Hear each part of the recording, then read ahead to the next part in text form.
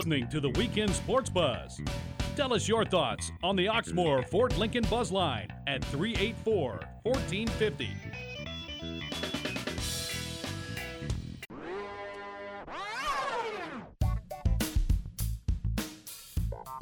And welcome to the Weekend Sports Buzz with your host, Kelly Patrick. I'm Carlo Kellem.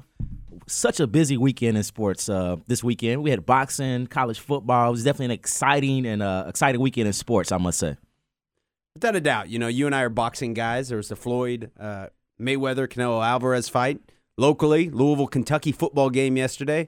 Nationally, all sorts of college football going on, but there should be no shortage of material to talk about. Oh, not at all. And then we got the NFL today, so much information to get out there today as far as sports-related news.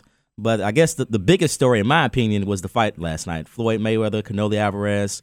I think Floyd proved that he is the excellence of execution in the ring of boxing.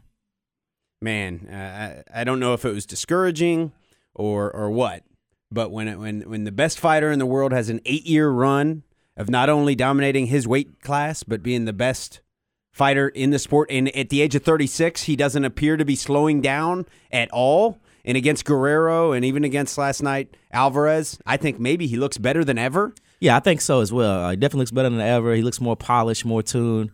But if you watch that fight, I think I texted you during the fight, Canelo looked very bloated. Like he was out of shape for that fight. I think he put on like 15 pounds, weighed in at 164, 165. I think he came in at 165 after weighing in right at 152 the night before. Yeah, he didn't look healthy at all, in my opinion, coming into the fight. Yeah, that can't help you. You know, Floyd is famous for the fact that he weighs in the night of the fight right at about what he weighs in the day before for the weigh-in. And it's clear that he doesn't have any hydration problems, anything like that. I was possibly more excited about the undercard fight, Garcia and Matisse. Matisse being the knockout puncher that everybody loves, the highlight reel Argentine knockout puncher. What was your take on the main undercard fight? You know what? I wasn't impressed with that fight. I wanted to see more excitement. I didn't think they let the fist fly until the last 20 seconds of the last round. It's like those guys were kind of scared to go toe-to-toe with each other in the middle of the ring. I mean, it was an okay fight, but I wanted a little bit more excitement out of both of them. I think Lucas, I know he's your guy, but I think his time has passed him by as a big time boxer. Yeah. He's lost a lot of his big fights. He's lost a split decision to Zab Judah, a split and that's a terrible decision loss. To Devin Alexander. Another terrible loss. I'm not a fan of neither one of those guys. No, neither of them are great. You know, I mean, they're both champions in their own right, but. You can make an argument that Matisse was robbed in both of those bouts. But I think the story that really should get the credit that it's probably not going to is that the American, the Philadelphia born and bred, Danny Garcia won the fight. It was clearly the superior boxer. Maybe not the bigger puncher, but he outboxed Lucas Matisse, and he's American. Why is he not getting the credit? I always resort back to, well, he's American. He should be marketable. Why is he not getting the credit that maybe he, it seems, with an undefeated record and clearly the best 140-pound fighter in the world, why is he not considered a superstar in the making? He doesn't have that it factor, in my opinion. He's not exciting. I mean, he's had some big wins. Previously over, excuse me, he's beat Zab Judah, Eric Morales, who's Asian Eric Morales. He's pretty old when he fought. Knocked out American. He actually beat Eric Morales twice, but I don't know. That fight didn't show me that he has that it factor. He doesn't have a lot of punching power. Matisse was a lot smaller than he was. He should have controlled the fight. And honestly, with the way Matisse's eye was swollen, he wasn't even leading with the left the whole fight. He should have been leading with the left, then going with the right after that. He did seem like he was working he was working on that eye. Matisse couldn't see the left coming. No, yeah, you're right. But, I mean, do you think Garcia has the potential to be a Floyd Mayweather type star? Not I mean, why not? Because why not? He's going to win. He's not even his league. He's undefeated. He's not even. What if 5 years from now Canelo was undefeated? I know, but Danny Garcia just beat Lucas Matisse, the number 2 guy in the weight class. What does he have to do? I mean, he's 25. Danny Garcia is 25 years old. He's gonna have to move up in weight first of all. So let's compare 11 years ago in 2002, where Floyd Mayweather was. Are you telling me that Danny? I don't know. Are you saying that he's the next in line for Floyd Mayweather? Maybe. I mean, if he is, it'll be a boring fight. Well, is Floyd Mayweather not a boring fight? No, that was a chess match, a brilliant display of boxing skills that he displayed. And Danny Garcia was not. No, it was He clearly outboxed Matisse. He outboxed Matisse, but he should have knocked him out. He was the bigger guy. He had the left eye swollen, and he wasn't throwing enough left jabs to control the fight, I thought. His dad sure is a character and provides yeah. plenty of highlight reel interviews. I don't know if you saw any of those from Friday, but man, he goes on the craziest rants. I think he's a Puerto Rican guy, raised his son in Philadelphia, and he's his trainer. He goes on crazy rants because Americans were rooting for Lucas Matisse, and that just really pissed Angel Garcia off. He was talking about, you Americans don't work. You all get government handouts. Oh, wow. He was saying racial things. He was crazy. His dad is a crazy interview, and that may help his marketability in a way. Yeah. Sometimes that's all for show. But I think Mike Tyson was the best at the press conferences, saying crazy things. So I think a lot of people have learned from Mike in that area. We both watched the UK U of L football game. What were your takeaways from that? Well, the defense of UK, excuse me, the UK's defense gave them the offense every opportunity to be in that game in the first half. I was very impressed with the way the defense played in the first half. Pretty much the offense sucks. The offense is terrible. There is no air raid. But I do see potential in the future for UK being very competitive in the SEC in years to come. Because they kept Teddy Bridgewater in check for most part in the first half. And till the end when he threw that touchdown pass to, what's his name, Devontae, whatever. Mm-hmm. And that was an excellent catch right there. That's the difference that separated Louisville from UK. U of L has playmakers. Right now, UK doesn't have anybody with playmaking ability. That's fair. I think that's actually very accurate. There were times they have a couple. They have one receiver. What's his name? It's slipping me right now. What is it? Timmons or Blue? Blue. Yeah, and I don't know. Did these guys have cups for hands? Because they were dropping a lot of passes yesterday. So it seemed like they were catching with cups for hands yesterday for the game. But they're definitely going to have to tune up their offense in years to come. But the defense was very, very impressive. JoJo Kemp, the running back, true freshman from Florida, led the Cats in rushing. You got to say that's he had 5 carries, 80 yards, average 16 yards a carry. I mean, that's got to be impressive and encouraging for the future of the Kentucky program. Yeah, Are you more encouraged now than you were after week 1 for the Cats? Well, yeah, I said that was going to be a tough game in week 1. WKU, they have a lot of guys with a lot of speed, which what Petrino likes. He's a speed guy. So I kind of knew WKU going into that game was going to win that game. But Kentucky has a long way to go. Let's be honest. They have a long way to go. It's only going to get tougher for them as the season goes on. It gets easier for U of L. No question about it. I mean, it's that as sad as this is to say, as far as rankings, that was one of Louisville's tougher games. Yeah, it's probably going to be the toughest game of the season. But I was really impressed by that touchdown catch by Devontae Parker. He knows all he does is catch touchdowns. That's what he does. But he's not a possession receiver. He wasn't moving the chains. I'm not claiming he is. He catches touchdowns, and that was possibly the biggest factor in last night's game. Yeah, that definitely was because he was double coverage. I mean, the guy even had his arm through his, to knock the ball out, and he still held on. That was a heck of a catch, man. I was very impressed by that. Talking to my Louisville Cardinal fan friends yesterday after the game, I got, mixed reviews. I got, answers like, well, anytime you win a rivalry game, you got to be happy with it.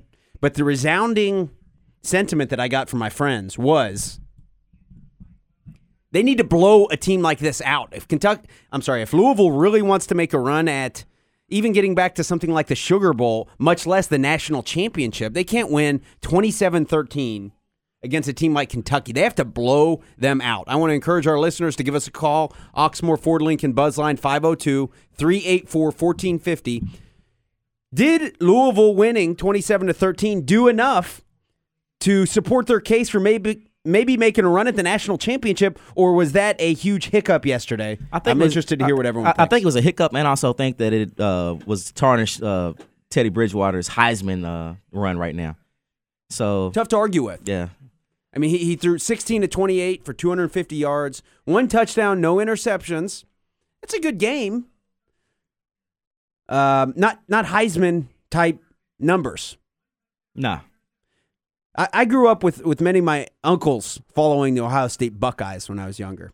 And I remember, Terry Glenn and Joey Galloway and all those, Eddie George, and that's kind of when I grew up. I wasn't necessarily an Ohio State fan, Big names, yeah. but I remember those guys playing real well. And there were many years where the Buckeyes were on the pace to make the national championship, and they were going to have a legitimate claim to being the top team in the land.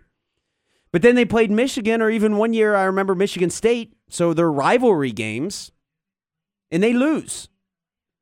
So I can see where a Louisville fan who says, hey, we beat our rival at their house. I can see where someone says that. We won. Tough to get too bent out of shape when you win your rivalry game. Everybody knows rivalry games. A lot of times, logic goes out the window, and there's upsets all the time in rivalry games. So I'm interested to hear what everybody has to say about that. We got a great show lined up today. Like we mentioned on earlier, plenty of boxing talk. A very controversial ruling in the boxing match. Very controversial. I'm disgusted by that ruling. I guess we'll get more into it later. We will, especially being that Carlo is a judge. He's a boxing judge. So I'll get to ask your opinion on what that ruling means. How do you feel about it as a boxing judge? How would you feel if you were the one who was sticking your neck out there saying, I saw a different fight than all these other people? It definitely puts a tarnish on the sport. We're already trying to get fans to come back into boxing and embrace boxing again. It's kind of fell off the map, so it doesn't help the case any better. Now, luckily, the win did go to the right person. Now, if it was a lopsided victory like it was for the Pacquiao and Bradley fight, then all heck would have broke loose last night. For those of you who don't know, C.J. Ross, who I know that this may sound negative, anti-woman, C.J. Ross, who is a female, is the judge who ruled that Timothy Bradley won against Manny Pacquiao a couple years ago. And that was one of the worst decisions I've ever seen in my life. Very controversial. The worst decision. Very controversial. That reeked of 1960s Olympics style judging. That was bad. And this one yesterday, anybody who watched the fight, Mayweather dominated Alvarez. He dominated. And this lady, she didn't rule that Alvarez won. She said it was a draw. She said it was 114 to 114 was her final scorecard. But we'll get into that more. Plenty to talk about today. We'll be back with more Weekend Sports Buzz.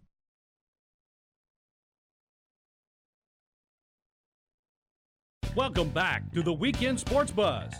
Tell us your thoughts on the Oxmoor Ford Lincoln Buzz Line at 384-1450.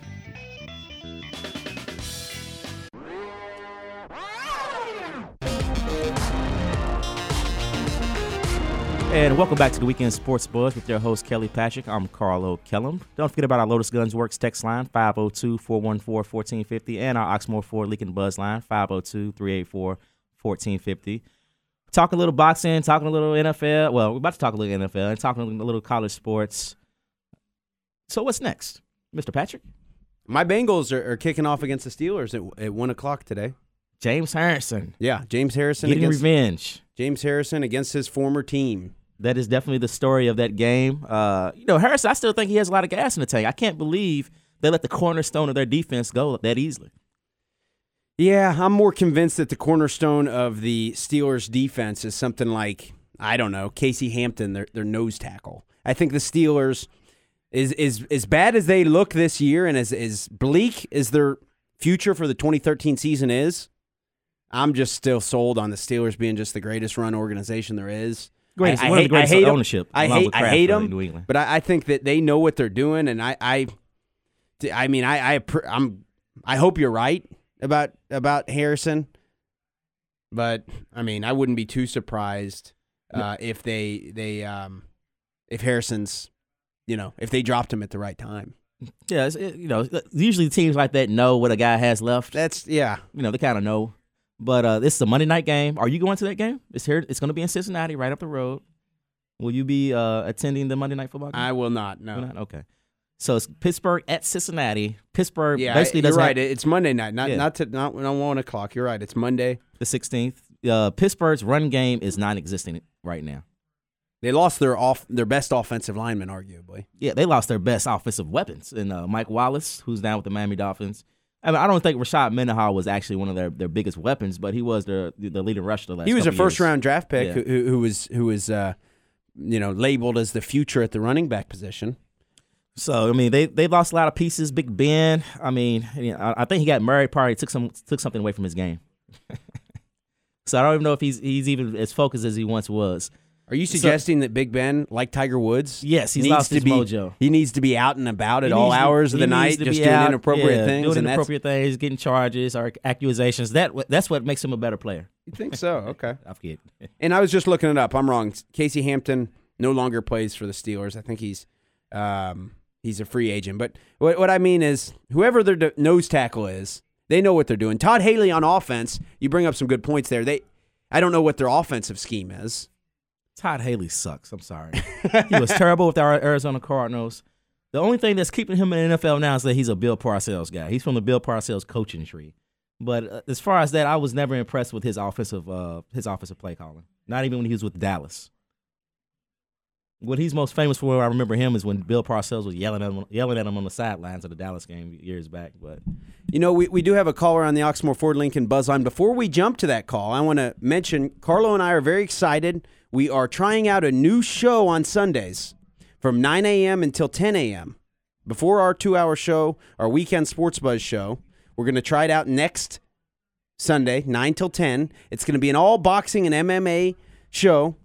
Sponsored all by fights. the only boxing promotional group in the state of Kentucky, Future Promotions. Yep, it'll be a boxer show brought to you by Future Promotions, and we're looking for a name.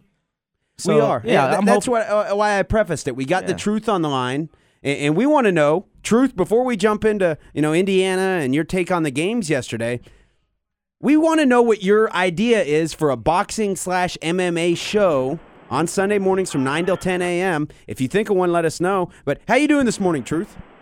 Good morning. I'm just waking up. Who won the fight last night? Floyd Mayweather. Pretty much, it was not a unanimous decision on the cards, but it's pretty much a one-sided fight. Mayweather dominated. Floyd dominated? Yes, sir. Okay. He destroyed him. Let's get down to business. It's about the Kentucky Wildcats and the Louisville Cardinal football game. Let me tell you something. It show you that Louisville Cardinals is overrated. They do not look like a number 7 team, and don't be surprised they drop out of the top 10. Wow, he's even drop out of the top 10. Yes. Well, you're right, Chief. They definitely don't look like a top 5 team. They don't even look like a BCS championship team right now. After seeing Kentucky get manhandled by Western Kentucky, manhandled. Seriously, manhandled. And then follow me on this. Then Western Kentucky getting manhandled the next week by Tennessee. Yeah, they got manhandled. And then Tennessee gets manhandled yesterday by who? Oregon. Here's what I'm talking about. If Louisville's in the top 70, and you can't run against Kentucky, and West Kentucky ran all over them, something got to be wrong with your front line. Yeah, especially if you got Michael Dyer. Yeah, they should. And actually, the running game was working for Louisville in the first half, and they didn't really stick with it. Mm-hmm. As a whole, it was working. I mean, Sonoris Perry rushed the ball 11 times for 100 yards. 2 touchdowns. Hey. Michael Dyer, 11 for 62. Dominic Brown, 12 for 45. So they had more success on the ground than they had in weeks prior. But I agree with you, Truth. That offensive line should be able to open up bigger holes. Hey, what about the shock? Louisville got a shock Saturday morning, didn't they? When Jaquan Lyle opened up his recruiting again. They did. You're right. I don't know what to think of that. Well, I do know what to think of it. I wouldn't be surprised if Jaquan Lyle from Truth's hometown of Evansville, right? I wouldn't be surprised if he ends up as a Kentucky Wildcat and if Trey Lyles joins him. And the odd man out here, you got to say, is Quentin Snyder, the Ballard guard, who was committed very early in the process to the Cards, backed off after the Cards signed Jaquan Lyle, and now he's committed to Illinois. And the Cards are left without a 2014 point guard. What do you think of that, Truth? Well, they get what they deserve. Why? Because, I'm not going to hate. You just don't never know what the young kids want to do. They probably, Quentin Snyder might change his mind, come back.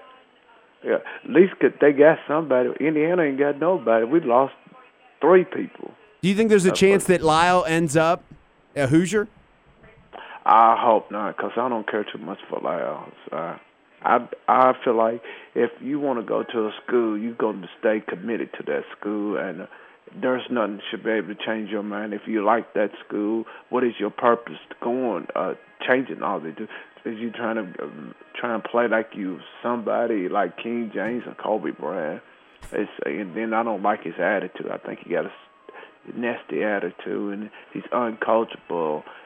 But the right coach can put him in check. But him and his high school coach couldn't get along, and him and the player got to fighting on. He jumped on a guy. He had to miss 3 games, and he's a good guy. But I just think he need the right people in his life being a role model.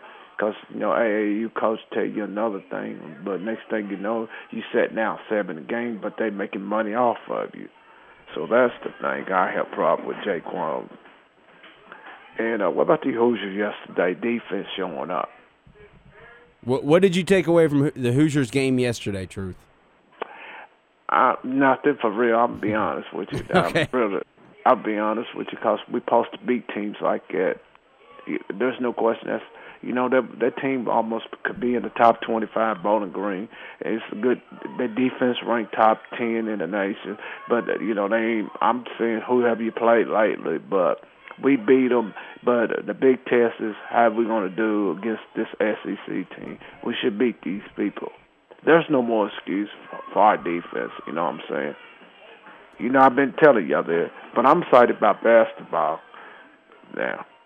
Excited about the season for your Hoosiers? What are you excited about? Yeah, I'm excited about it because I've been talking about Jeremy Holloway, and plus they downplaying Indiana. They don't think Indiana going to win 20 games this year. Another people, they lost their man. If you see Indiana's schedule, they should win a whole bunch of games because they got a weak schedule. I'll be first one to say it.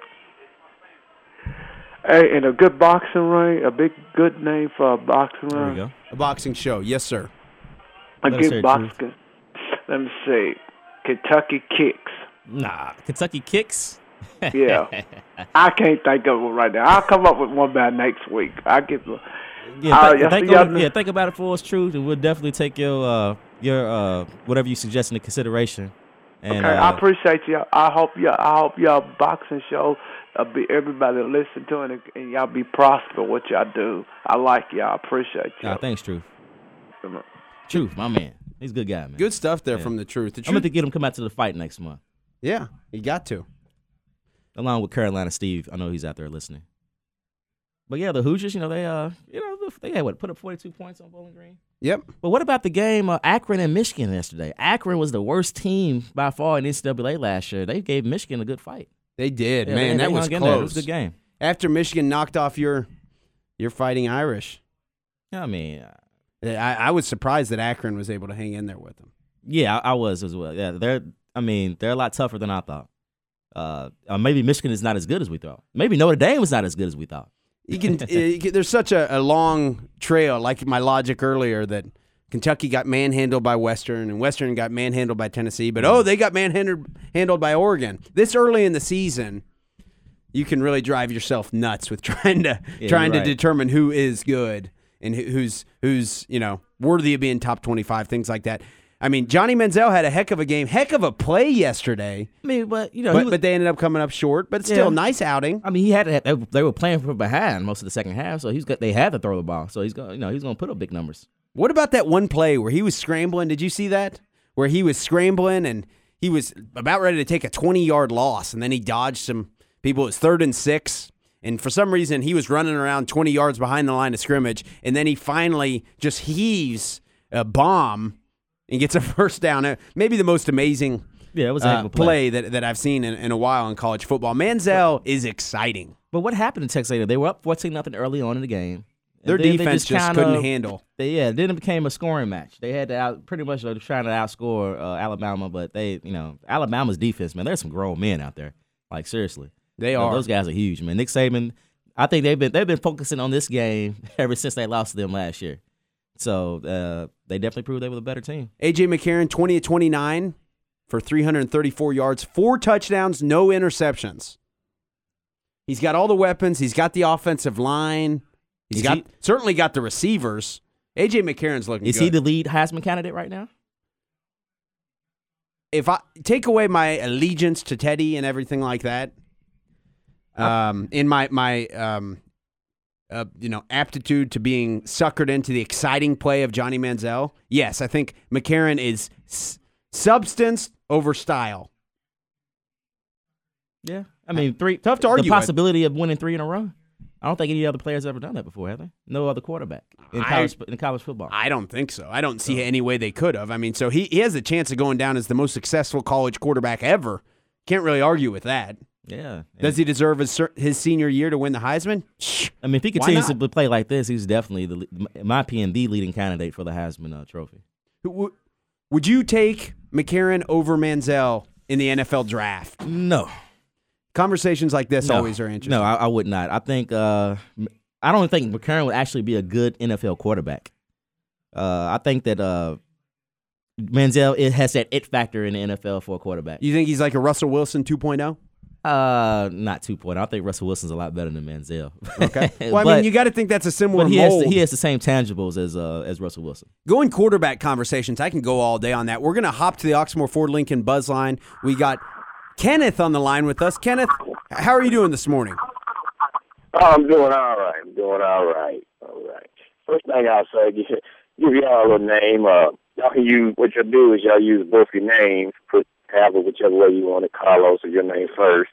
And then put the Kentuckiana Knockout Hour, bringing you the best in Kentuckiana. I kind of like that. Boxing and MMA sports. Keep it simple. Carlo and Kelly. Knockout Hour. I kind of like that. Yeah. Kentuckiana Knockout Hour. Knockout Hour. It's a good nominee. Yeah. Right now, that's the leading candidate. We're going to have to hurry up and get that copy written, and so you won't have to sue us for using that name. Yeah. And another thing, I had a couple things here. Talking about Louisville, Kentucky. Everybody's jumping on the way that Louisville played yesterday, the first half. But you got to take into consideration, they let Mark Stoops kind of put it out there that they came out with a 3-4 set, defensive set. And it took Louisville a little bit. They went my mind that they went in at halftime and they adjusted. And you've seen the results once they made that adjustment to that. So it really wasn't a big issue. And then another thing, y'all was just talking about Akron. Akron and Michigan. Everybody's jumping on Louisville saying they're not the number 17. Well, if you turn around and you look at Michigan, what they did to Notre Dame, and then they turned right around and struggled against Akron. So to try to hold Louisville up to some level of superiority, which we all know, I'm a Louisville fan, and believe me, I don't think that Louisville's a national championship type team by no ways, So, I mean, they got their limitations, No, very, very valid points there, Kenneth. Yeah. I mean, like I was saying, you can draw all these conclusions this early in the season. Well, Louisville should have blown Kentucky out. Look what happened when Kentucky played Western. Yeah. But Tennessee smashed Western, Oregon smashed Tennessee. Yeah, you can draw so many lines from it. But Kenneth brings up a good point that look at the other teams ranked ahead of ahead of Louisville. I mean, Michigan struggled with Akron. So very good point there. And they beat Notre Dame last week. So, Kenneth, we really appreciate your call. We really appreciate the nomination for the Carlo and Kelly, or Kello and Carlo. Kentuckiana Knockout Hour. Kentuckiana Knockout Hour. I like it. Yeah. So far, it's the leading candidate. We appreciate that, Kenneth. Very good call there, Kenneth. Great call. We're going to hop right back to the Oxmoor Ford Lincoln Buzz line. We've got Michelle on the line. How you doing this morning, Michelle? I'm great. How are you? Doing good. What's going on this weekend? I just wanted to, I'm definitely going to take my response off air, but I wanted to just comment that I love your show. And the thing that I love about it is that you guys cover, sort of like out of the box things that aren't covered on other sports shows like tennis and boxing. I was wondering if you guys caught the U.S. Open final on Monday. I saw a little bit of that. I did. Did you, Carlo? Yeah, well, yeah.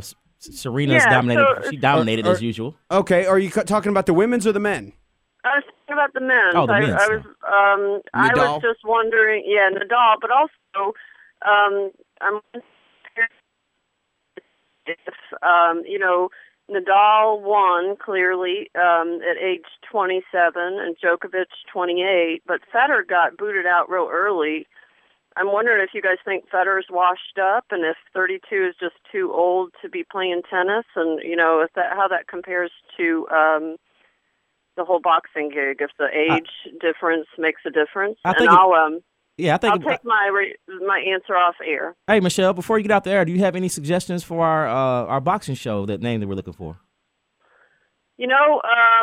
I enjoyed listening to the boxing. I caught a little bit of the fight last night, and just trying to stay up to date with all the boxing that is going on. Do you have a nomination for the name? Do you like the idea of Carlo and Kelly's Kentuckiana Knockout Hour? What do you think of that as a name for our weekly boxing show? I think that's awesome. I totally think that rocks. Great. Well, thank you very much for the call, Michelle. Yeah, thank you, Michelle. Have a great rest of your weekend. Okay. Yeah, and I agree with her. I think 32 is an old age. I think when they get in the approaching mid-30s in tennis, it's time to start playing, double team tennis. That's kind of how it works. When you're about 32, you're washed up. We saw Floyd Mayweather possibly look better than ever last night at 36. Tennis is a different animal. I did catch some of the Djokovic-Nadal matchup on Monday, and that was a heck of a match. The number 1 versus the number 2, male tennis players in the world, and Nadal won. So I think he's going after Federer, who has, I believe, similar to Jack Nicklaus, the most majors of all time. I think that's what they call them, majors. I think you're on track. I think. I'll check that out, but good stuff there. That is something that we like here, is to cover all sports, we cover horse racing, a little bit of everything. Horse racing, certainly boxing, obviously NFL, everything like that. So great call from Michelle there. Good stuff, Carlo. I like Kenneth's suggestion. That has a good ring to it. Kentuckiana Knockout Hour. Kentuckiana Knockout Hour. Yeah. MMA and boxing, weekly show, brought to you by Future Promotions. Yeah, all right, if we just want to drop the Kentuckiana, just use Knockout Hour. Knockout Hour. Yeah, I like that. Knockout Hour. Good stuff. I'm looking forward to the NFL day today. Hopefully I'll get to, I'll be with the kids hanging out for most of the day. Hopefully I'll get to watch a lot of the games. Peyton Manning against the Manning Bowl. The Manning Bowl will be broadcast here on 1450. Yeah, I predicted last week my Giants were going to lose to the Cowboys. I said that last week. I knew that was going to happen. But tonight, I can guarantee you this. Peyton is not going to throw for 7 touchdowns on our defense. That's not going to happen. But I can't see the Giants starting out 0-2. So I'm going to have to give the edge to my Giants winning tonight's game. Okay. Eli's going to come through. Victor Cruz, he had a decent game last week. He's still fighting that ankle injury, so he's still kind of out there slow, but he still picked up 3 touchdowns last week for you fantasy fans. But I think this week, what we need to establish as the Giants is a running game. They do not have a running game. They're bringing now. Brandon Jacobs back. Yes, they're bringing Brandon Jacobs back. I'm not sure how effective he'll be because he didn't really play last year. Will he play at all this week? I don't know. He didn't even play last year for the 49ers. He was on the Niners. He got, I think he got released early last year, maybe do like the 10th or 11th game in the season. Him and Harbaugh fell out. So Harbaugh, he's a no-nonsense coach and pretty much sent him home for the rest of the season. So he didn't even get to enjoy any of the playoff run with the Niners last year. What is the name of the starter for the Giants who's been fumbling? Oh my God, I think it's Wilson, if I'm not mistaken. David Wilson. Yeah, you know what? Man, and Coughlin, you could tell by looking at him. Coughlin was disgusted. Yeah, he was disgusted. But Coughlin had the same problem with Tiki Barber, and he fixed it. Someone fixed it. Coughlin fixed it, and he's going to have to fix it with this guy. We're going to have to send him back. It's inexcusable to have that many fumbles. Too bad Coughlin and Tiki aren't on the best of terms these days, because Coughlin could bring Tiki in as a special advisor. I mean, Tiki should be able to still play. I know that's a whole different topic. Yeah, Tiki is Rondé Barber still playing? Rondé's still playing. So he's still playing. They're twins. Why isn't Tiki around, at least on the coaching staff? Why not playing? Well, it's a different position. Rondé plays, he's a DB. But, he's playing right now, late in his career, he's playing safety. He's 38 years old. You could play safety pushing 39, 40 years old. Deion Sanders and Rod Woodson, they were able to do that. So you can play that position late in that, late in that age, but a running back at 38, no, that'll never happen. But the Giants, Denver, I think definitely is the game of the night. It's a 4:25 game Eastern time. Denver at New York, so it's going to be at MetLife Stadium. So I'm looking for the Giants to come out and recover from last week's loss to the Cowboys and beat Denver. They have to win today. It's at New York. It's at New York, MetLife Stadium. You got Victor Cruz. You got Victor Cruz. You got the receiving core. Yeah. You got Eli Manning, in my opinion, is about as good of a quarterback going forward as you can have in this league. If you could trade Eli Manning for another quarterback out there, would you go for Colin Kaepernick or any? Who would you rather have than Eli Manning? You're a Giants fan, Carlo. I would go with my frat brother, Colin Kaepernick. I mean, come on. You see what he did last week? And he was in the pocket the whole time last week. He wasn't running. He was throwing the ball very, very, very precise last week. He proved that he can stand in the pocket and throw like a big boy. If you're basing it just on last week, you're right, because Kaepernick is a little bit of everything. Kaepernick can run, and I think he threw for over 400 yards last week. 403 yards. Big game last week. Does he have the deep ball accuracy that Eli does? I feel Eli has got maybe the most accurate ball, throwing a 50, 60-yard pass out of anybody in the NFL. Do you think Kaepernick's up there with him? I think he's I think he's up there. I mean, he proved it last week. I hadn't seen it before. I mean, last year he played only 8 or 9 games, so we didn't get to see a lot of Colin last year. This is going to really be the first year we see him in a full 16-game season. So he still has a lot to prove. That one game isn't going to, that one game last week doesn't make him the best quarterback in the league. But as Ron Jaworski said, he has the potential of being one of the greatest quarterbacks ever. And that's coming from Ron. He's, he analyzes all the quarterbacks in the film room, probably one of the best guys that knows film. He's saying Colin has the chance of being one of the greatest ever.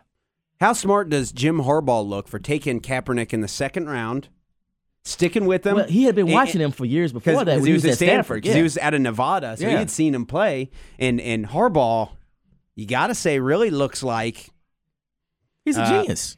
Just a genius. He's a great coach. He wasn't the best quarterback, when he was playing. He was a good quarterback. He is a great coach. Journeyman. Right now. He played for a lot of teams. He went from the Bears, had a good year with the Colts when he took him to the Final Four. Took him to the AFC Championship. They lost to the Steelers that year. Actually, they came close to win that game. That was a very close game, but he had a good career. You don't see too many players who were even that successesll. Yeah, right. Go on to. If you see Mike Singletary, who was an awful coach, he had the job before Jim Harbaugh. Herman Edwards. He's in the booth for a reason. He's not out there coaching anymore for a reason. Everybody loves Herman Edwards. I think he was a good coach. But he doesn't. I think he's a better broadcaster. Yeah, I don't think he was. He sucked at Kansas City. He was a good. He's a good motivator. He's a guy I would like to see come around in town and do those motivational speeches. He does that. I think he's real involved with the NFL Symposium. Yeah, I think he's a very mediocre coach.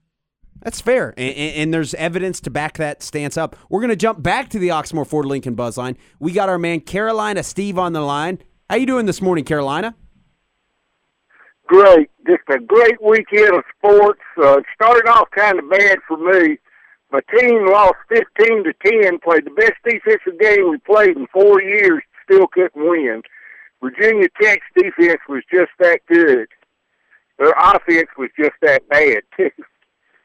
So then Alabama came through for me. I've been an Alabama fan since 1961. My dad was a big Bear Bryant fan, and I go back to the days of Leroy Jordan and people like that who played for Alabama.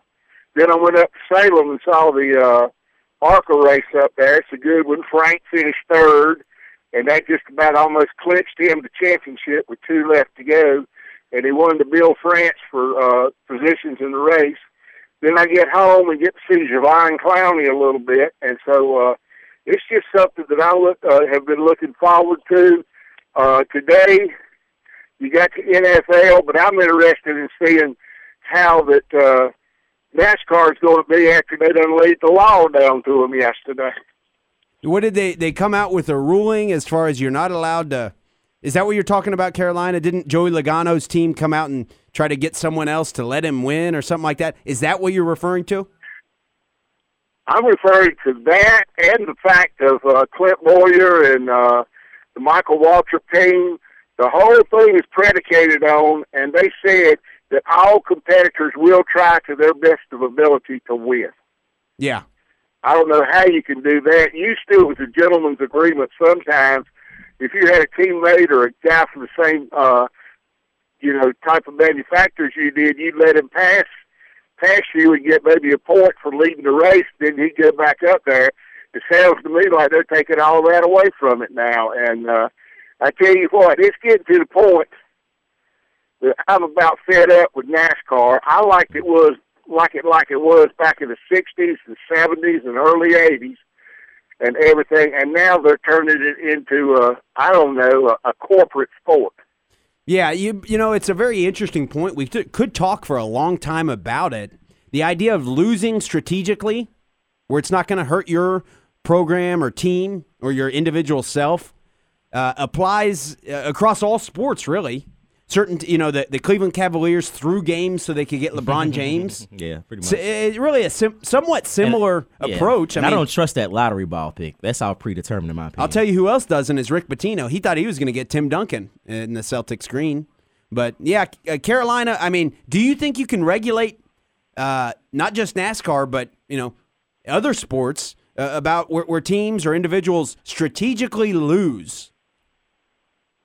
Well, I think so. I think the one that really would show up would be in professional football because of that.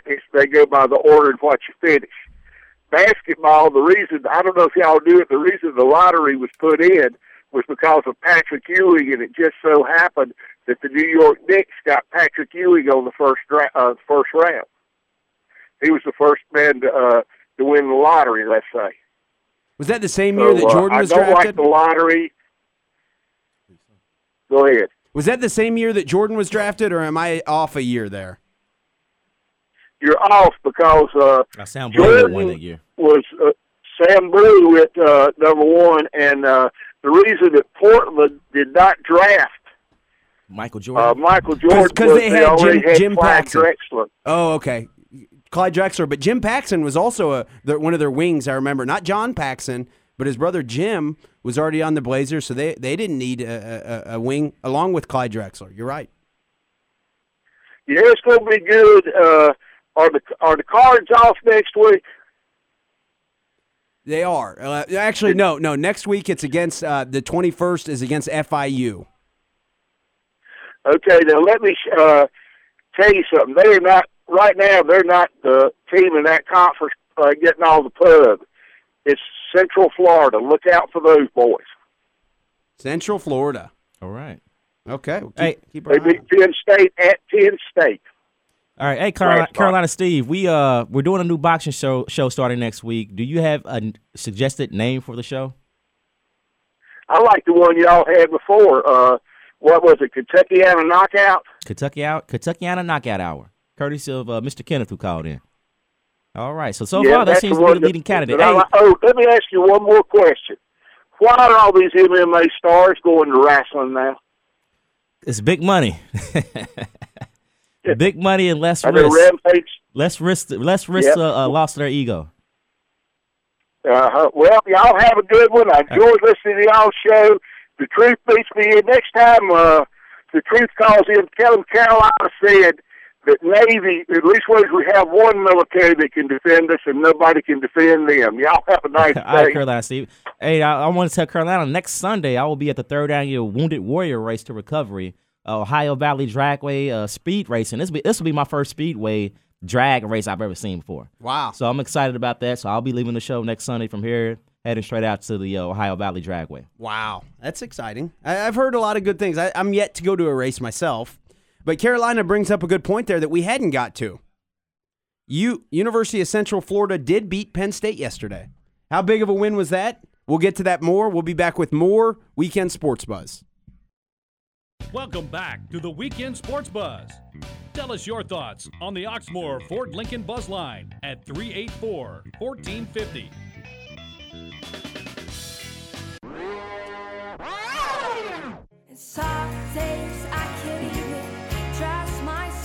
And welcome back to the Weekend Sports Buzz with your host, Kelly Patrick. I'm Carlo Kellem. Don't forget about the Lotus Gun Works text line, 502-414-1450. Or call into our Oxmoor Ford Lincoln Buzz line, 502-384-1450. We left off talking about Penn State losing yesterday. Was it UCF? University of Central Florida. Yeah, I mean, Penn State, they're going through a rebuilding phase right now. I took my hat off to O'Brien, man. They lost a lot of players last year, lost their number one running back. This is definitely a rebuilding phase for them moving forward in the future. So, I mean, this is a loss that, you can't really talk bad about Penn State and O'Brien and the situation he's in. No, you can't get too down on Penn State, but you can really take your hat off like you had to last year with the Ohio University Bobcats. Anytime someone goes into Happy Valley and in front of 108,000 people, they upset the Nittany Lions, that's impressive. Yeah, but it's not the same Nittany Lions. It's still 108,000 people. I don't have the exact numbers, but I mean, they always have 100,000 people there. Something crazy like that. Yeah, the fans never stop supporting them. So that's always a big win. And that is a team that's on Louisville's schedule. So, I mean, that's relevant. So you said it's a possible loss for Louisville? Possible competition in their schedule? Are you saying that? That Louisville may have some competition in their schedule moving forward? Louisville dropped a couple of easy games last year. And, yes, they could lose that game. They play October 18th at Papa John's Cardinal Stadium against University of Central Florida. So that's October 18th. That's not too far away. I don't think Louisville will lose. But, I mean, Penn State's still got a lot of talent. I mean, they still got 4- and 5-star recruits all across those rosters. That's no cupcake to go into Happy Valley and win a game like that. No, anytime you go into the enemy's territory, it's always a difficult feat. But, yeah, UCF came out on top. Big win for them. If nothing else, Louisville beats UCF, and then it kind of helps Louisville's strength of schedule. I guess. Yeah. This goes back to my earlier, you can draw all these lines, and you can say, well, Louisville beat UCF, and heck, they beat Penn State. They're one of the greatest programs of all time. That means Louisville's really good. Yeah. You like those logic? Yeah, that kind of plays out in boxing as well. But it looks like we have to go to another quick commercial break. I guess we'll come back. We're going to talk a little bit more about the Canelo Alvarez. Canelo Alvarez and Floyd Mayweather fight. I'm okay with that. Because I'm disgusted with C.J. Ross. We'll be right back with your Weekend Sports Buzz. Welcome back to the Weekend Sports Buzz. Tell us your thoughts on the Oxmoor Ford Lincoln Buzz Line at 384-1450.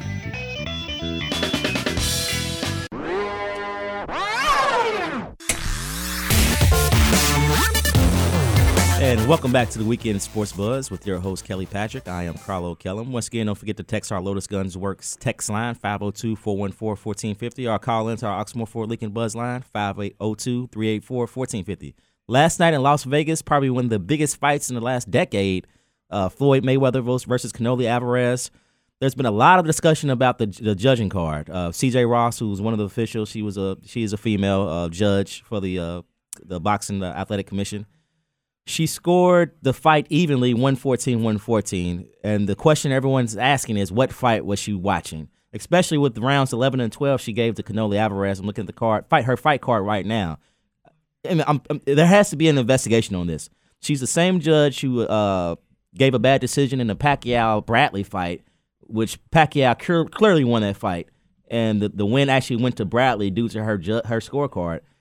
So I must say there has to be some type of investigation into this lady to see whose side she's really on. Is she working for Golden Boy? What's the deal? I'm guessing that she's not truly corrupt. That's my guess. Is that she pays attention to different things, and that she thinks she probably thinks that Mayweather, his punches don't hurt Alvarez. It was something like that. Clearly, watching it on TV, you do have the I'm not saying that I think Alvarez even came close to winning, but she probably thinks Mayweather's punches were not hurting. There's Canelo. You know what? I've sat in her chair before, not on that level, but I've sat in the judge's chair. I'm looking at her card right now. I watched the 10th, 11th, and 12th round. Mayweather clearly won every round. He was very offensive late in the fight. Yeah, very offensive. He was dictating the fight. He was attacking Alvarez. He was the aggressor from round 1 to round 12. We never really see Floyd Mayweather as the aggressor, but he was in the pocket this whole fight, taking it to Alvarez. Not afraid at all. He was right there, standing in the middle of the ring, taking the fight straight to Alvarez, and Alvarez had no answer to what Floyd was bringing to him. He was bringing a flurry of punches to Canelo Alvarez's face, and Canelo couldn't respond. So she clearly is corrupt. I'm just thinking right now about rounds 11 and 12. Mayweather was pretty much he won those 2 rounds clearly. She shouldn't get another big gig. No, never. She shouldn't. Never. You know what's discouraging about it? I don't know that she's necessarily corrupt. I know that she's not good at what she does. right? Definitely. Minimally. Definitely. You know, Minimally. I mean, she may actually just have weird opinions. She's just not very good as a judge, and that should be acknowledged, and therefore she should no longer get any more fights. Looking over 2013, let me count them. I mean, she has judged a ton of fights this year. So she's had good practice leading up to this is the biggest fight in the last decade, and we put a corrupt judge on the panel.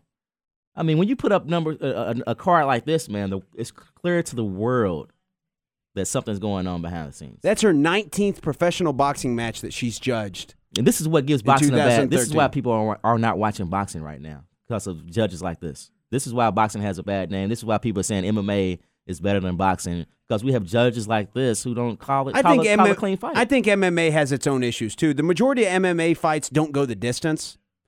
Because they don't leave it in the judge's hands. That's the best way to win a fight. Don't leave it in the judge's hands. There's submission. There's multiple ways to end the fight early in MMA. There's submission. There's knockout. There's more commonly is there disqualifications in MMA. But I think that there's corrupt or the appearance of corrupt decisions in MMA frequently also. I mean, it's very difficult, to score some MMA fights, right? Yeah, the best, what I do, I just try to be fair. I'm watching the same fight the fans are watching. So everybody clearly usually sees who wins a round or who wins a match if it goes to the decision. Just like the whole world saw yesterday that this wasn't a 114 draw. Then there's no, as Vince McMahon would say, no chance in hell.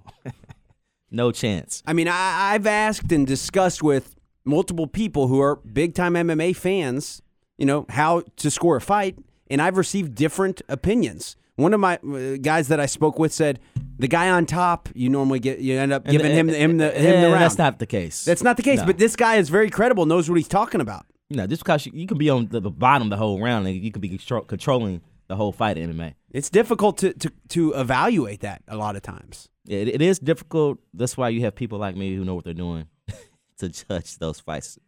But let me ask you this: Oscar De La Hoya. Yep, he's in rehab. Yeah, and let me tell you why. Because 48 hours before the fight, he said that he has the blueprint to beat Floyd Mayweather. Then 24 hours later, he was sent to rehab because that was a crazy statement. Because he doesn't have a blueprint to beat him because he didn't beat Floyd Mayweather. He thinks he did. Yeah, he did. I rewatched that fight about a week ago just to kind of get amped up for this fight. And I think De La Hoya did actually come closer to giving Floyd a match than Canelo did. There was times that Floyd was actually connecting with him. Yeah, it wasn't even a contest last night. I mean, it really wasn't. Floyd dominated. Every punch that Floyd threw counted, and it was calculated. He doesn't waste punches. You don't see him throwing a bunch of flurries and missing. Canelo was missing a lot last night. He was hitting air most of the time. But that's why I call Mayweather the excellence of execution. He throws calculated punches. He doesn't waste any energy throwing his punches. Every punch he throws is a clean punch to the jaw. Let me tell you why I wanted Alvarez to win. Because I'm a boxing fan. And the glory days of the sport of boxing, I think, are when maybe Muhammad Ali's the champion and then Joe Frazier comes Joe in, Frazier is, him, and then Muhammad Ali reclaims his spot at the top of the sport. And then, Larry Holmes comes up and he has his run.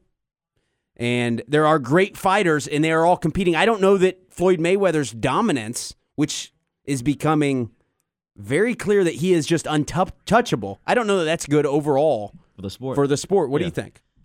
I mean, you're right. Because right now I'm looking.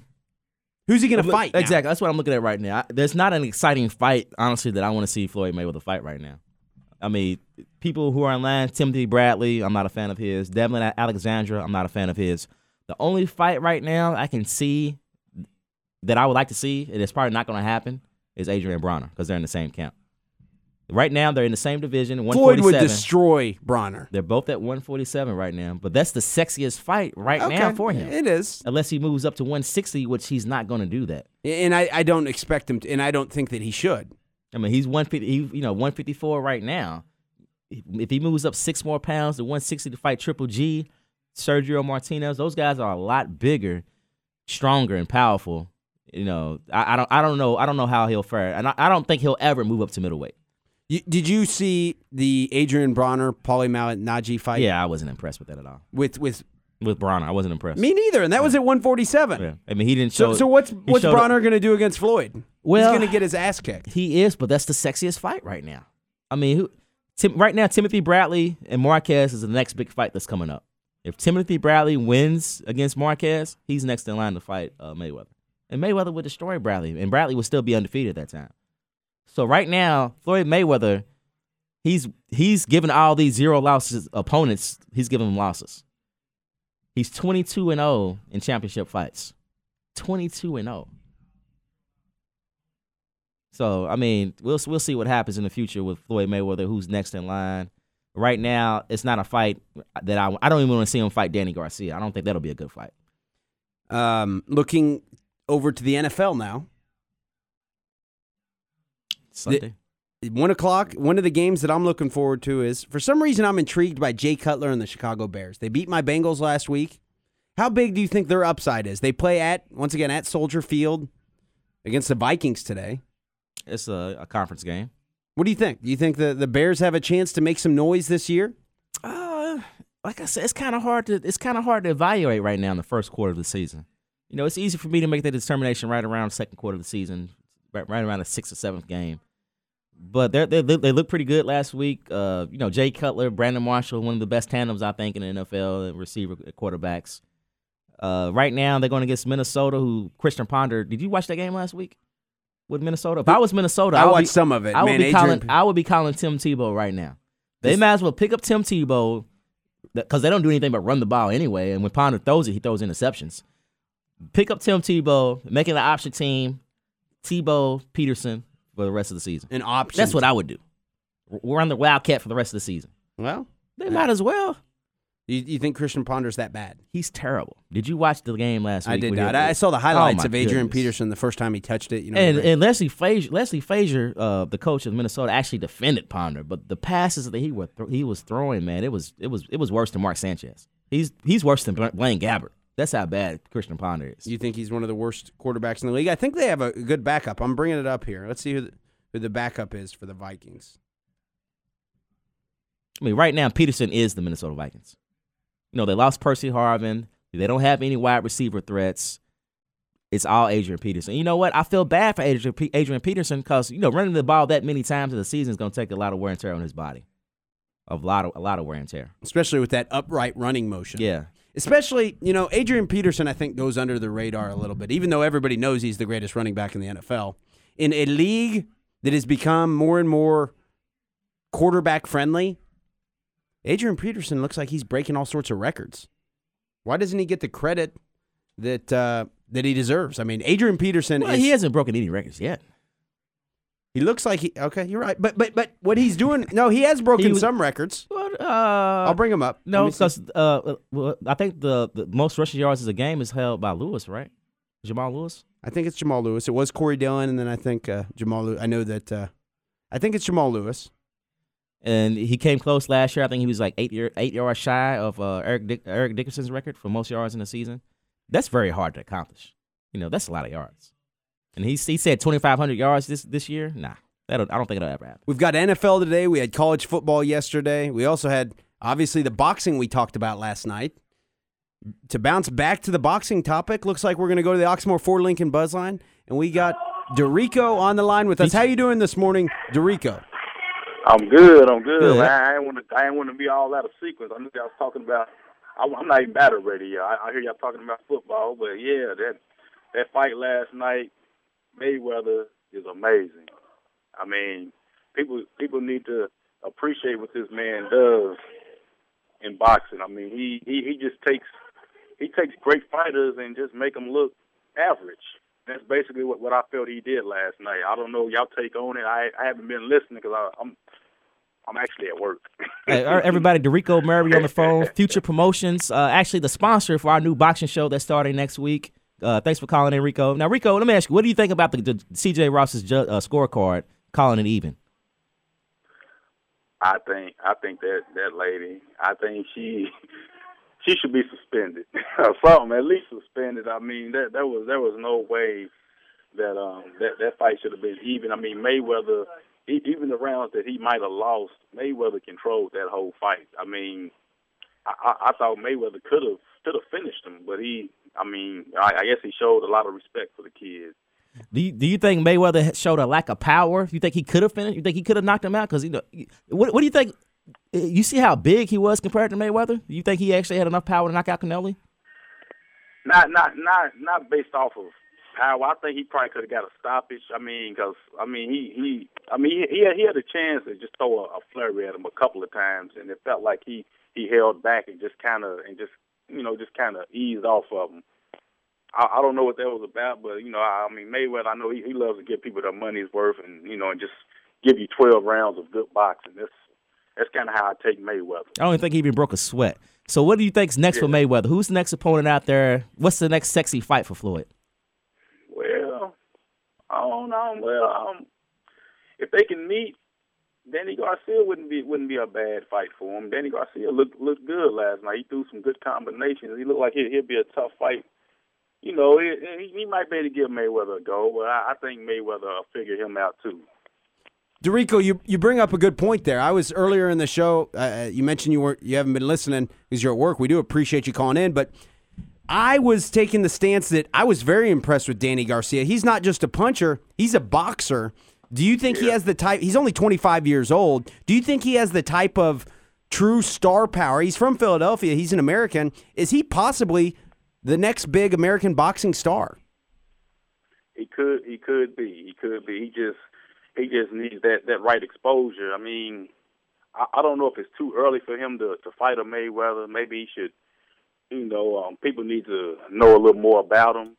But really, it's really not much out there for Mayweather to fight at this moment. Who's out there? He's basically taking the fighter that people consider a great fighter, and y'all saw what he made him look like. The last two fights, he has made Ghost Guerrero and now Canelo Alvarez look very average. You're right. What's next? Amir Khan is. I've heard people mention Amir Khan. Are you kidding? Are they kidding me? He would destroy. He would destroy Amir Khan, but he's destroying everybody. So it's almost one of those things where he doesn't have anybody to fight, and that's going to hurt him in the long run. Nash, people are going to be saying he fought bums, but he's fighting the best people there are. What else can he do? Yeah, he's fighting. Yeah, he's beating who's basically in front of him. You always hear about Mayweather is gonna lose to this guy, and he's gonna be this challenge. And then when he finally beats him, it's like now there's got to be an excuse on why he beat him. But why can't people just come to reality and understand that Mayweather is probably the greatest of all time? I'm gonna go on and say it. He's probably the greatest of all time. The greatest boxer overall of all time. Is that right? The greatest boxer overall. Yeah, of all time. I ain't gonna say the greatest. Ali is the greatest, not because he was the greatest boxer. Ali was the greatest because of other reasons also to go with it. But I would say Mayweather is probably the greatest boxer of all time. That makes for good radio. If anybody has they want to agree with Dorico or they want to disagree with Dorico, he's going out there. He's going to go ahead and say it. He thinks Floyd Mayweather is the best boxer to ever compete in the sport. And you can definitely make a case for that. What do you think of that, Carlo? No. You got to think, there's different eras in boxing, man. He's fighting the best competition that's out there for him. But you're talking about guys like Sugar Ray Robinson, Marvin Hagler. There's a lot of great fighters that fought. Yeah, you're right. And there was a lot of great fighters. But, I have to go ahead and say Mayweather's the greatest. He's not backing off of it. Nah. Hey, Dorico, you got a big Future Promotions big event coming up next month. Can you tell the fans a little bit about it before you get off? Well, it's going to be a knockout of a show. I will say that. We're going to have, once again, we got some good fights. We got Kenny Council once again. He's going to put on a great show. We got who else we got on the call? We're going to have Sean Seymour again, the heavyweight out of Cincinnati. I really enjoyed Sean Seymour last time. He fought the guy, I think his name was Francis Russell from Chicago, in the first fight of the last Future Promotions event, and that was a true heavyweight bout. You mentioned he's from Cincinnati. I was very impressed with Sean Seymour. Sorry to interrupt you there, Dorico. Oh, no. Yeah, Sean Seymour, he looked good. He looked good. He's young. He's young as a pro. Yeah, he got some things to work on. I see that he does have some things to work on, but I think he has a good future ahead of him. I would actually like him, honestly, as a cruiserweight for real. Yeah, he's a big guy with a lot of power. So October the 19th, next month, Future Promotions, Davis Arena, boxing is back in Louisville. And also, Future Promotions sponsoring the Knockout Hour. Right now, that's the name of the show. Starting next Sunday, sponsored by Future Promotions. So it'll be a fight show for a whole hour as we look to bring boxing and just fighting in general awareness to the Kentuckiana community. So thank you for the sponsorship, Rico. We're looking forward to starting the show next week. And October the 19th, we're going to be pumping that fight up, man, every week, man. So we'll let the whole world know. All right. And I appreciate you for having me on. All right, thanks, Rico. Now, Rico, I'm telling you, Rico's he's a class act, man. He's passionate about bringing boxing back to Louisville. He's honest. There's been a lot of guys in this industry, in this area, who weren't honest about, the shows they're putting on.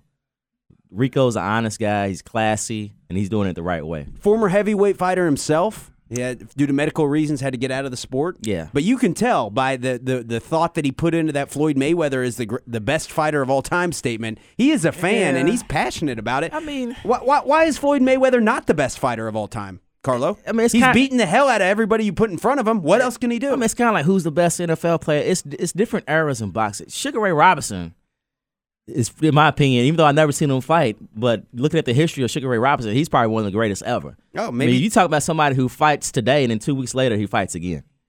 I mean, he was one of the most dominant fighters in the era of boxing where the rules are a lot different. They were a lot grimier and dirtier back then.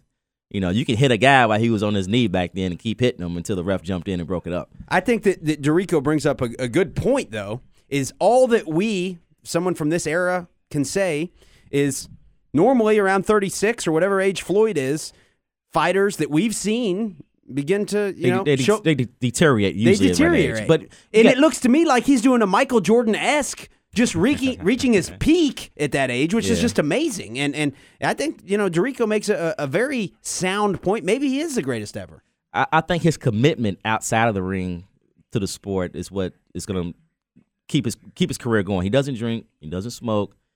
He works out. He eats right. He lives it outside the ring. That's going to make him probably go into his 40, maybe 40 years old. He can still be a competitive fighter like Bernard Hopkins. As long as you live right outside the ring, you can have a long career in boxing. A lot of these other guys who are fighting late in their age, they don't live that lifestyle outside the ring. They're still kind of living on the edge. They're still partying. They're still drinking. They're not training as hard. All of them. I mean, Oscar De La Hoya was asking female prostitutes to do horrible things with drugs in his backside. So, I mean, there's all sorts of weird stuff boxers end up doing. Floyd doesn't seem to be doing any of that. Very disciplined guy. We got back to boxing, which we always do. For the rest of the second hour, I promise, we're going to talk about the NFL. We're going to head to a break here. We'll be back with more Weekend Sports Buzz.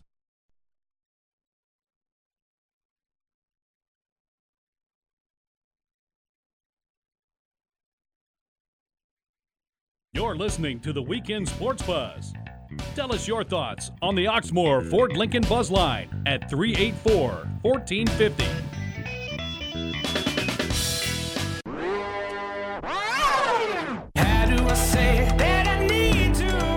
And welcome back to your Weekend Sports Buzz with your host, Kelly Patrick. I'm Carlo Kellem. We're going to the Oxmoor Ford Lincoln Buzz Line. Caller, we with Haven on the line? Yeah, Carlo, what's up? Hey, Haven, how's it going, man? Man, it's going pretty well. How's everything going, Kelly?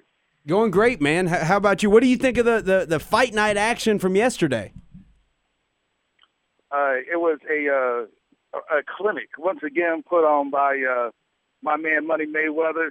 As I predicted, I don't think Canelo really had it in him to beat the great ring tactician such as Mayweather. I mean, the guy, his defense, his offense abilities, he is the complete fighter. He's probably the most complete fighter fighting right now.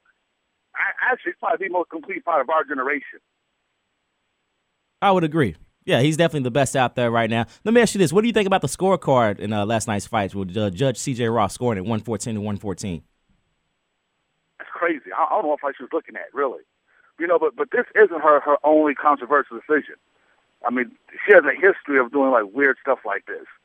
Fights are obviously one-sided or draws or, she goes for the wrong person. And I think it's like her second or third fight where she's had a scorecard that is way out of line of everybody else's scorecard. So, Messi, so what should the boxing commission do? I mean, this is the whole world's looking at this right now. So she has 2 bad track records that we know of right now. What should the boxing commission do to penalize her? Or even you think she will be penalized? Well, if boxing actually had a commission, what they should do is to sanction her or pull, or send her back to training, sit her down for a little bit, or just pull a license. But because boxing doesn't have any real true commissions, you just have a bunch of, different leagues, so to speak, different associations, she's going to be judging, probably forever. Because nothing's going to happen to her. Haven, I know you're a big boxing guy. You're also a college football guy and a Cards fan. What did you think of the Louisville football performance yesterday? Is it enough that they won the game at Commonwealth? It was a disappointing game. It was a very disappointing game. It was a very disappointing first half. Kentucky came out with some defensive linemen that the Cards weren't expecting, which allowed them to get penetration. The blocking schemes weren't set up to protect Teddy or to further the running game based on what Kentucky was doing defense. Like Will was pulling both their tackles the other side of formation to run, but when they did that, that left the linebacker wide open a hole to go ahead and make plays, which they did on a consistent basis. It wasn't until they made the second half adjustments that you saw the Cards offense, finally get rolling. I think they'll learn from this. I think they'll move on. But the problem is, and I know they won't say it publicly, but I know privately what they're talking about is they needed a good win, a good 40-17, 40-6 win, so they could impress the voters enough to keep Louisville, quote-unquote, in the national championship picture. This is not going to do it. Your opponent next week, FIU, just lost to Bethune-Cookman by 21 points this past weekend. So the schedule gets weaker and weaker because all the teams like South Florida lost again. Central Florida did knock off Penn State. All the teams in the schedule keep losing. Excuse me? Central Florida did knock off Penn State. That's got to help at least a little bit. That will help a little bit. The Central Florida is probably the other, outside of Louisville, is the best school in the American Athletic Conference. They are the best school because everybody else has suffered bad losses already. Yeah. Cincinnati, who thought was going to be tough, suffered bad losses. Rutgers suffered a bad loss. South Florida, who we all thought was going to be good because one of our good friends, Willie Taggart, is now a coach at South Florida. We thought, man, South Florida is going to keep on rolling and rolling, but they got blown up by Benicia State and they lost yesterday. So that program's in turmoil. I don't know about turmoil. Willie Taggart had a rough start out with Western Kentucky when he first took over. Bad team.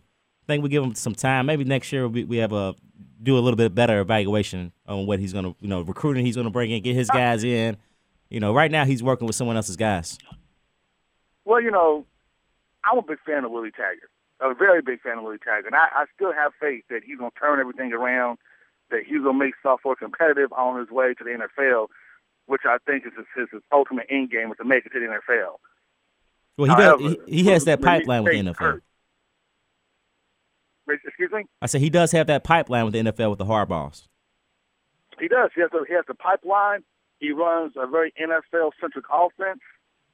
I think he would be a great NFL coach. I mean, he can't be bad as Raheem Morris. One interesting fact about Willie Taggart, Jim Harbaugh was the best man at his wedding. Wow, that's impressive. Yeah. So that's how tight he is Very with the Harbaugh family. The good news for Western fans, I think, and coming from 1450 here, we're the official Western Kentucky Hilltopper station this year. Go Tops. I'm a Hilltopper alumni. It looks like Bobby Petrino's not going anywhere this year. He's going to be around for another year. That's a good thing. Yeah, that's good for the program. Yeah, I mean. Go ahead, Have. I get Bobby. Bobby be there for 2 years, maybe 3. The only problem with Bobby's not the best recruiter as far as recruiting depth. He's a great coach. He'll take whatever you give him and make them look like world beaters. The problem is that he doesn't do a good job of recruiting that talent you need to sustain a program. You saw that at Louisville. When he left Louisville had a lot of talent. This 2007 should have been a great year, but 2008 was definitely going to be a rebuilding year because the stockpiles of talent just weren't there. The same thing in Arkansas. You had a great 3-4 year run, but that 5th and 6th year was going to be difficult on it because that talent, once again, wasn't there because of a lack of emphasis on recruiting. Yeah, there's a lot of truth to that, no question about it. But you got to say, Bobby Petrino, bringing the Western program to heights they've never been to before, which is what he's expected to do. You got to say that's a good thing, even if there is a letdown after he leaves, right? I mean, let me tell you, that was the best hire ever. Yeah. The best hire ever because Bobby will win, and he will win big.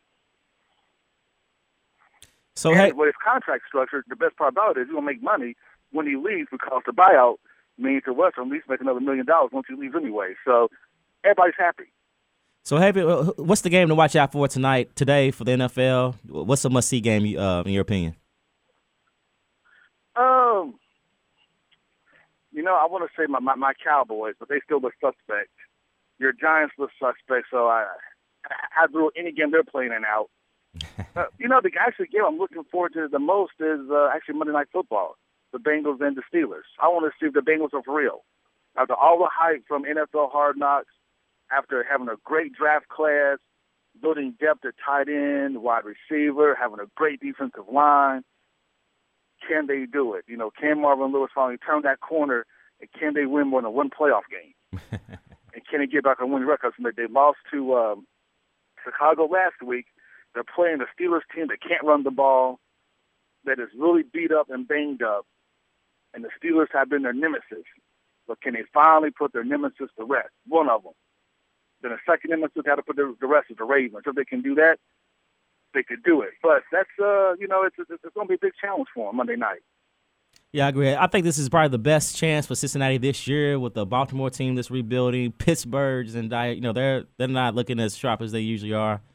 So this is it for Cincinnati. The entire AFC North sits at 0-1 right now. Mm-hmm. So they just got to start winning some games. What I was disappointed from in the Bengals last week was they signed Geno Atkins to this contract extension, and Atkins is, on a Warren Sapp type pace as far as sacking quarterbacks from the defensive tackle position. Nobody on the Bengals team was able to sack Jay Cutler last week. How does that happen? He's a sick duck usually all the time. I know. And like I said, it's just the mystery of the Bengals. They have all this height, they have all the talent. They just can't seem to, ever since like Chris Collinsworth left and those guys retired, they haven't been able to get over the hump. You're right. The glory years have always been Icky Shuffle. Boomer's not walking through that door. It's ever since Mike Brown took over is what it is. Icky Woods isn't walking through that door. No question about it. Yeah, Haven, thank you very much for the call, man. Have a great rest of your weekend. We look forward to talking to you in the future. And go ahead and give a little plug for your show. Haven has his show on Saturday. Tell him about it. Main Event Sports Show every Saturday from 6 to 7 p.m. on 104.7 FM WLOU. All right, my man, Haven Harrington III, future congressman of the state of Kentucky. Thanks, guys. Talk to you later. All right, man. My fantasy squad wasn't looking too good last week. Trent Richardson had a terrible game. And I picked him to be like one of the leading rushers this year. Last week, he only had like 40 yards rushing. So this week, I call this the Cleveland Bowl. Cleveland at Baltimore. Baltimore was the old Cleveland Browns. Baltimore's defense is looking pretty bad with those 7 touchdowns put on them by Peyton Manning. So I'm looking for Trent to have a breakout game against this struggling Baltimore defense. They still got Halati Nada, but it looks like the loss of Ed Reed and Ray Lewis. Their secondary is terrible. Yeah. Those are the 2 cornerstones of that defense the last decade for the Baltimore Ravens. They still have. I do like the Suggs and Elvis Dumerville combination. They should have a good pass rush, and that helps your secondary. Yeah. And they did get out to Peyton a little bit. Not good enough, of course. He put up 7 touchdowns. 7 touchdowns. But I do like the combination of Elvis and Suggs in weeks to come once those guys start to mesh and gel together. But I'm looking for Trent Richardson to have a breakout game tonight. And I'm also looking for Alfred Morris, who didn't perform last week, to have a breakout game against the Green Bay defense.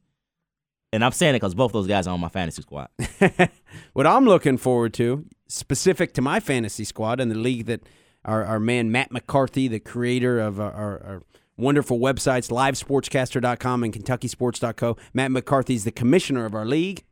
I'm looking for Cam Newton to have a big game at 1 o'clock today at Buffalo.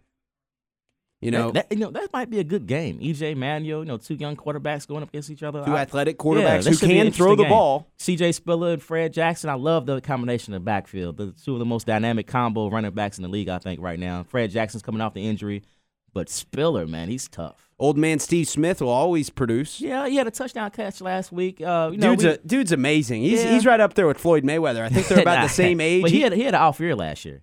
Did he? Yeah. Let's see. Last year he didn't. They were terrible. Actually, he was terrible last year. Let me look it up. One of the worst performances he's put up in his career was last season. I believe it, but I don't know that it was. Let me see. I'm looking it up. Steve Smith's amazing. To think that at a junior college at one time, Steve Smith and undersized and Chad Johnson were on the same junior college team. Isn't that amazing? Mm. I mean, that's in my opinion. He's an undersized receiver with big heart. Always plays hard, but 4 touchdowns last year. I think this is his last go around. He had over 1,100 yards, 73 receptions. 16. He played in all 16 games. I guess that was a down year, but I mean, 1,100 yards receiving isn't that bad. No, 4 touchdowns. You got to come. He caught a touchdown last week. Yeah, got one last week. I mean, Cam Newton's a very in the era that we're in with guys like Colin Kaepernick and Russell Wilson and all these quarterbacks who are dual threat quarterbacks. Cam Newton, a lot of times, is the forgotten man. Although his statistics over the beginning of his NFL career are actually great and almost historical. Well, yeah, if you think about last year, he had a better fantasy year than his first year, and I considered last year not to be such a good. It wasn't a good year for him. I don't think. I think he has a lot to prove this year with this team. He has to get them to the playoffs. The one thing I don't like about Carolina is that they've made Cam Newton their number 1 running back. You got 2 studs as running back in Stewart and what's the other guy's name? D'Angelo Williams. They also got Mike Tolbert, but Stewart's out right now. Well, you got those guys in the backfield. Are you making Cam Newton your number 1 running back? Yeah. Let him throw the ball. Let him sit in the pocket a little bit. It's amazing. Cam Newton in his rookie year, 2011, 14 rushing touchdowns. Last year, you would expect a big hiccup. He still ran for 8 touchdowns. He hasn't got a rushing touchdown yet this year, but I mean, the dude is really doing it in the dual threat type of mode. He's a big guy. He's kind of like I guess you say, a better version of Michael Vick because he's big and strong. He's 6'5", 245. Mm-hmm. He's not as prone to getting knocked around as a seemingly frail Michael Vick is. I look for Cam Newton to have a big year this year, and for the sake of my fantasy team, I'm really banking on it. And speaking of Mike Vick, I think the game to watch out for today is San Diego at Philadelphia. Okay. Phillip Rivers, he hasn't been looking too sharp here last year, or even last week's game. This is do or die for Phillip Rivers this year. They have a new coach. I don't know how much rope the new coach is going to give Phillip Rivers before he decides to bring in his own guy next season. I think this is it for Phil. He didn't have that bad of a week last week, did he? They didn't win. But him individually, let's see. I think he threw a few touchdowns. He didn't get the ball to Antonio Gates. He threw 4 touchdowns and 1 interception last week. Antonio Gates on my fantasy team didn't get any touchdowns. So that means he had 195 yards passing, 4 touchdowns, 1 interception in a loss to the Houston Texans, 28-31. So I agree. The Chargers are, they still got old man Antonio Gates, who's got to be considered to be near the end of his run as being one of the top tight ends. Well, they said he's in some of the best physical shape that he's been in a long time. Who? Antonio Gates. We got to go to a quick commercial break. We'll be right back with your Weekend Sports Buzz.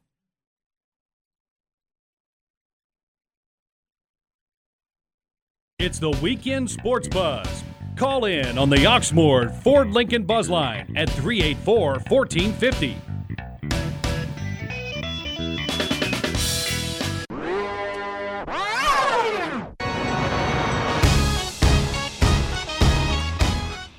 Welcome back to the Weekend Sports Buzz. Been a great action-packed show today. Myself, Kelly Patrick, and Carlo Kellem have enjoyed all the great callers that we've had today. I want to remind our listeners, go to the Oxmoor Ford Service Center over there by the Oxmoor Mall on Shelbyville Road. Get a synthetic blend oil change, tire rotation, multi-point inspection, and more. Only $39.95. Very friendly people over there. They will actually shuttle you over to the mall so you can shop while your car's getting worked on. We've talked a lot of boxing. We've talked a lot of college football. Yeah. The docket for today, it's Sunday. It's NFL. It's NFL season. America loves the NFL. And 1 o'clock, we got a lot of games kicking off. Yes, sir. I can't wait. This is the time of the year that I love the most, man. We got NFL going, college, great boxing. What more can a man ask for? It's not tough to do radio shows at this time of the year. Not at all. Basketball's not even that far off. Right around the corner. I talked to my dad October. the other day. He was organizing buying tickets for the red-white scrimmage. So I'm going to be going to the red-white scrimmage, just a few weeks away. I mean, very soon. I mean, everything will be rolling on all cylinders locally here and nationally in the world of sports. We got St. Louis at Atlanta at 1 o'clock. That should be a good game. Steven Jackson going against his old team. Okay, so that's the story behind that game. Jeff Fisher's at St. Louis, yes, so they've Jeff got Fisher, a good coach. Yeah. I like the quarterback, man. Bradford? I like Bradford Do you? a lot. I like him a lot. I think that he has a lot of tangibles to be a good quarterback. But you know what? I'm not a fan of Fisher as a coach. Really? I think he's a good coach, but what he did at Tennessee, and I kind of think he gave Vince Young a bad deal. If it wasn't for Vince Young, he'd have been fired a long time ago. Okay. Well, anyway, he's in a new slate now with St. Louis. I think Steven Jackson's going to have a big game tonight. So for you fantasy fans out there, make sure you start Steven Jackson because I guarantee you he wants something to prove against his former team. Another 1 o'clock game. We mentioned Cam Newton. It was Carolina at Buffalo. There's Stevie Johnson as the former UK Wildcat, very exciting wide receiver for the Buffalo Bills. Also got Eric Wood, former Cardinal, playing in that game. Another one here is Minnesota at Chicago. We touched on that a little bit earlier. We got Washington Redskins at Green Bay Packers. That should be a good game. Last week, I think RG3 kind of knocked out the rust in the first half. In the first half, he was very rusty. If you watch his footwork in that game last week, he wasn't throwing the ball off his back foot as he should have. He was kind of lazy in his footwork in the pocket. But in the second half, he turned it around just a little bit, But today, we'll see how he's progressed. But I think he should have got some snaps in the preseason to knock that rust off versus waiting to the first game of the year. Packers coming off that disappointing loss the first week of the season to the Niners. I mean, it's not Niners often. Put it on them. I mean, that defense for Green Bay is they need to be afraid. They need to be afraid. That defense is pretty shaky. Green Bay's always had a questionable defense, in my opinion, the last several years. Clay Matthews getting into trouble with hitting guys. Yeah. Outside of the sideline. Plenty of issues there. We got Miami we're located here in Jeffersonville, Indiana. There's a game, Miami at the Indianapolis Colts. Now, Miami's got Ryan Tannehill. Mike Wallace. Not much else. Yeah, did you hear Mike Wallace last week? This is the ego of a receiver. They won the game, but he's still mad because he didn't get the ball enough. So Tannehill responded by saying, they were double teaming Wallace. Wallace is obviously, they've also got Brian Hartline, but Wallace is obviously the most talented receiver on that Dolphins offense. Yeah, no question about it. That's a guy Pittsburgh should not have let get away. That was the go-to guy for Ben Roethlisberger the last couple of years. So, but yeah, Mike Wallace, looking for him to have a big game for you fantasy fans. Indianapolis Colts and Andrew Luck. Andrew Luck's on my fantasy squad. Okay. Hey, I'm looking for him to have a good game. They're staring at starting the season 2-0. So, I mean, could be a big year for the Colts. The next game on the docket is the Dallas Cowboys. I almost said your Dallas Cowboys. You're a Giants fan, not a Cowboys fan. But the Cowboys at the Kansas City Chiefs and Andy Reid. That should be an interesting game. Andy Reid, they played pretty good last week in their first game with Alex Smith as the new quarterback for the Chiefs. He throws those short, precise passes just like Andy Reid likes. I don't know. I think Kansas City might be kind of scary this year. They put up points last year. Last week. That's something they didn't do in the last couple They beat years. the Jaguars. Yeah. I know they're a horrible team, but they're still an NFL team. They beat the Jaguars 28-2. And the fact that they put up points, it's not like it was a 17-10 game. They actually put up 28 points, which I think looks good for the future of the Kansas City Chiefs. I think you hit the nail on the head there, is that Alex Smith is a short pass, a very accurate passer type guy, and that fits perfectly with the Andy Reid type offense. And with Jamal Charles at running back, they said he stays healthy. He's going to be good to go today. So for you fantasy fans, make sure you start Jamal Charles. He should have a big game. But that Dallas Cowboys defense, I'm not going to lie, they looking pretty good. With Kiffin as a new defensive coordinator, last week, I got to admit, they look pretty good. Dallas defense looks pretty good. Is Monte Kiffin the defensive coordinator for the Cowboys? Yeah, even though he's 80 years old, He's still that getting it done. doesn't matter. The Steelers' defensive coordinator, Dick LeBeau's right up there in age. Monte Kiffin is the mastermind behind the Tampa 2, him and Tony Dungy in Tampa. He knows what he's doing on the defensive side of the ball. So that could be a good matchup today. It's on Fox at 1 o'clock. The next is Cleveland at Baltimore. The Cleveland Bowl. The Cleveland Bowl. At Baltimore. Like I said, I'm looking for Trenton Richardson to have a big game. I'm hoping. 35-year-old Brandon Whedon running the show from the quarterback position. Man. Yeah, he's terrible. He's awful. The defending Super Bowl champs. They're in the Teddy Bridgewater sweepstakes right now. No. Yeah, Cleveland, Jacksonville, Teddy Bridgewater sweepstakes. I don't want that. I believe you. They're in the running. Jacksonville or Cleveland, you're right. They're going against the defending Super Bowl champion Baltimore Ravens, who lost, like you said, to the Broncos last week, 49-27. Can Joe Flacco and this Ravens team even beat the lowly Cleveland Browns? If they get upset by the Browns, it's panic time for the Ravens. It is panic time. Their offense is in trouble. Joe Flacco doesn't have anybody to throw the ball to. They gave him too much money. They can't go out and pay any other receivers to come play with them. So who's he going to throw the ball to? Who's going to step up? I don't know. Is Jacoby Jones still hurt? I know he got hurt last week. That was his lead receiver. So we'll be interested to see who steps up at the wide receiver position for the Baltimore Ravens. There's San Diego at Philadelphia. We talked a little bit about at 1. I'm excited to see Chip Kelly's offense again to see if they can keep the pace up and with this offense that they have put in place, this Oregon-style offense. So it'll be interesting to see how Mike Vick performs tonight. 2 4:05 games this afternoon. Detroit Lions at Arizona Cardinals. Detroit. Matt Stafford versus Carson Palmer, and see if Reggie Bush can stay healthy. And Let's see. I just want to see if Sue gets in any trouble. I want to see what he's going to do. He got fined $100,000 last week, didn't he? Yeah, there was a low block. If it wasn't his first offense, he probably wouldn't have got fined as much, man. But the microscope is on him and what he does out there on the field. I like it. I don't have a problem with it. I would take him on my Bengals. I like it. Yeah. Would you? How much would you want in Ndamukong Suh on your Giants? I would love to have him on. So he's a beast. That's the old school mentality. That's how they used to play back in the day. In this day and age of quarterbacks and high scoring offense, high-scoring offense, I'm right there with you. I like guys like my man Geno Atkins, who didn't show up last week, or Ndamukong Suh, defensive linemen in the trenches who can truly impact a game. The game of the day, though, San Francisco at Seattle. I was getting to that. 8:30. My frat brother, Cap Alpha Psi Fraternity Incorporated, Colin Kaepernick versus Russell Wilson. That's going to be the game to watch. 8:30 game. Who do you think's going to win there? I'm going with the Niners. It's a road game. I think the Niners may start out the season 9-0 before they lose their first game. It's 2 of the best young quarterbacks in the NFL.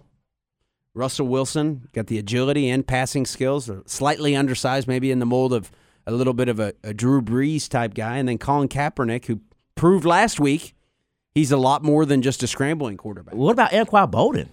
God, talk about a pick. Talk about your big brother giving you a present for this season. He was helping his little brother out on that one. You think Joe Flacco's happy they let him go? Wow. He was a beast last week. We had 13, 14 catches.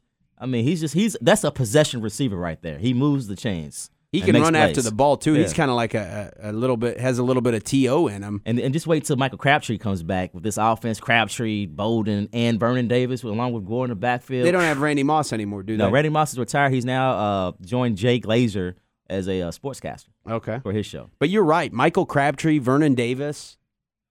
Do they have scary? That's scary. Anquan Bolden last week, 13 receptions, 208 yards, and a touchdown.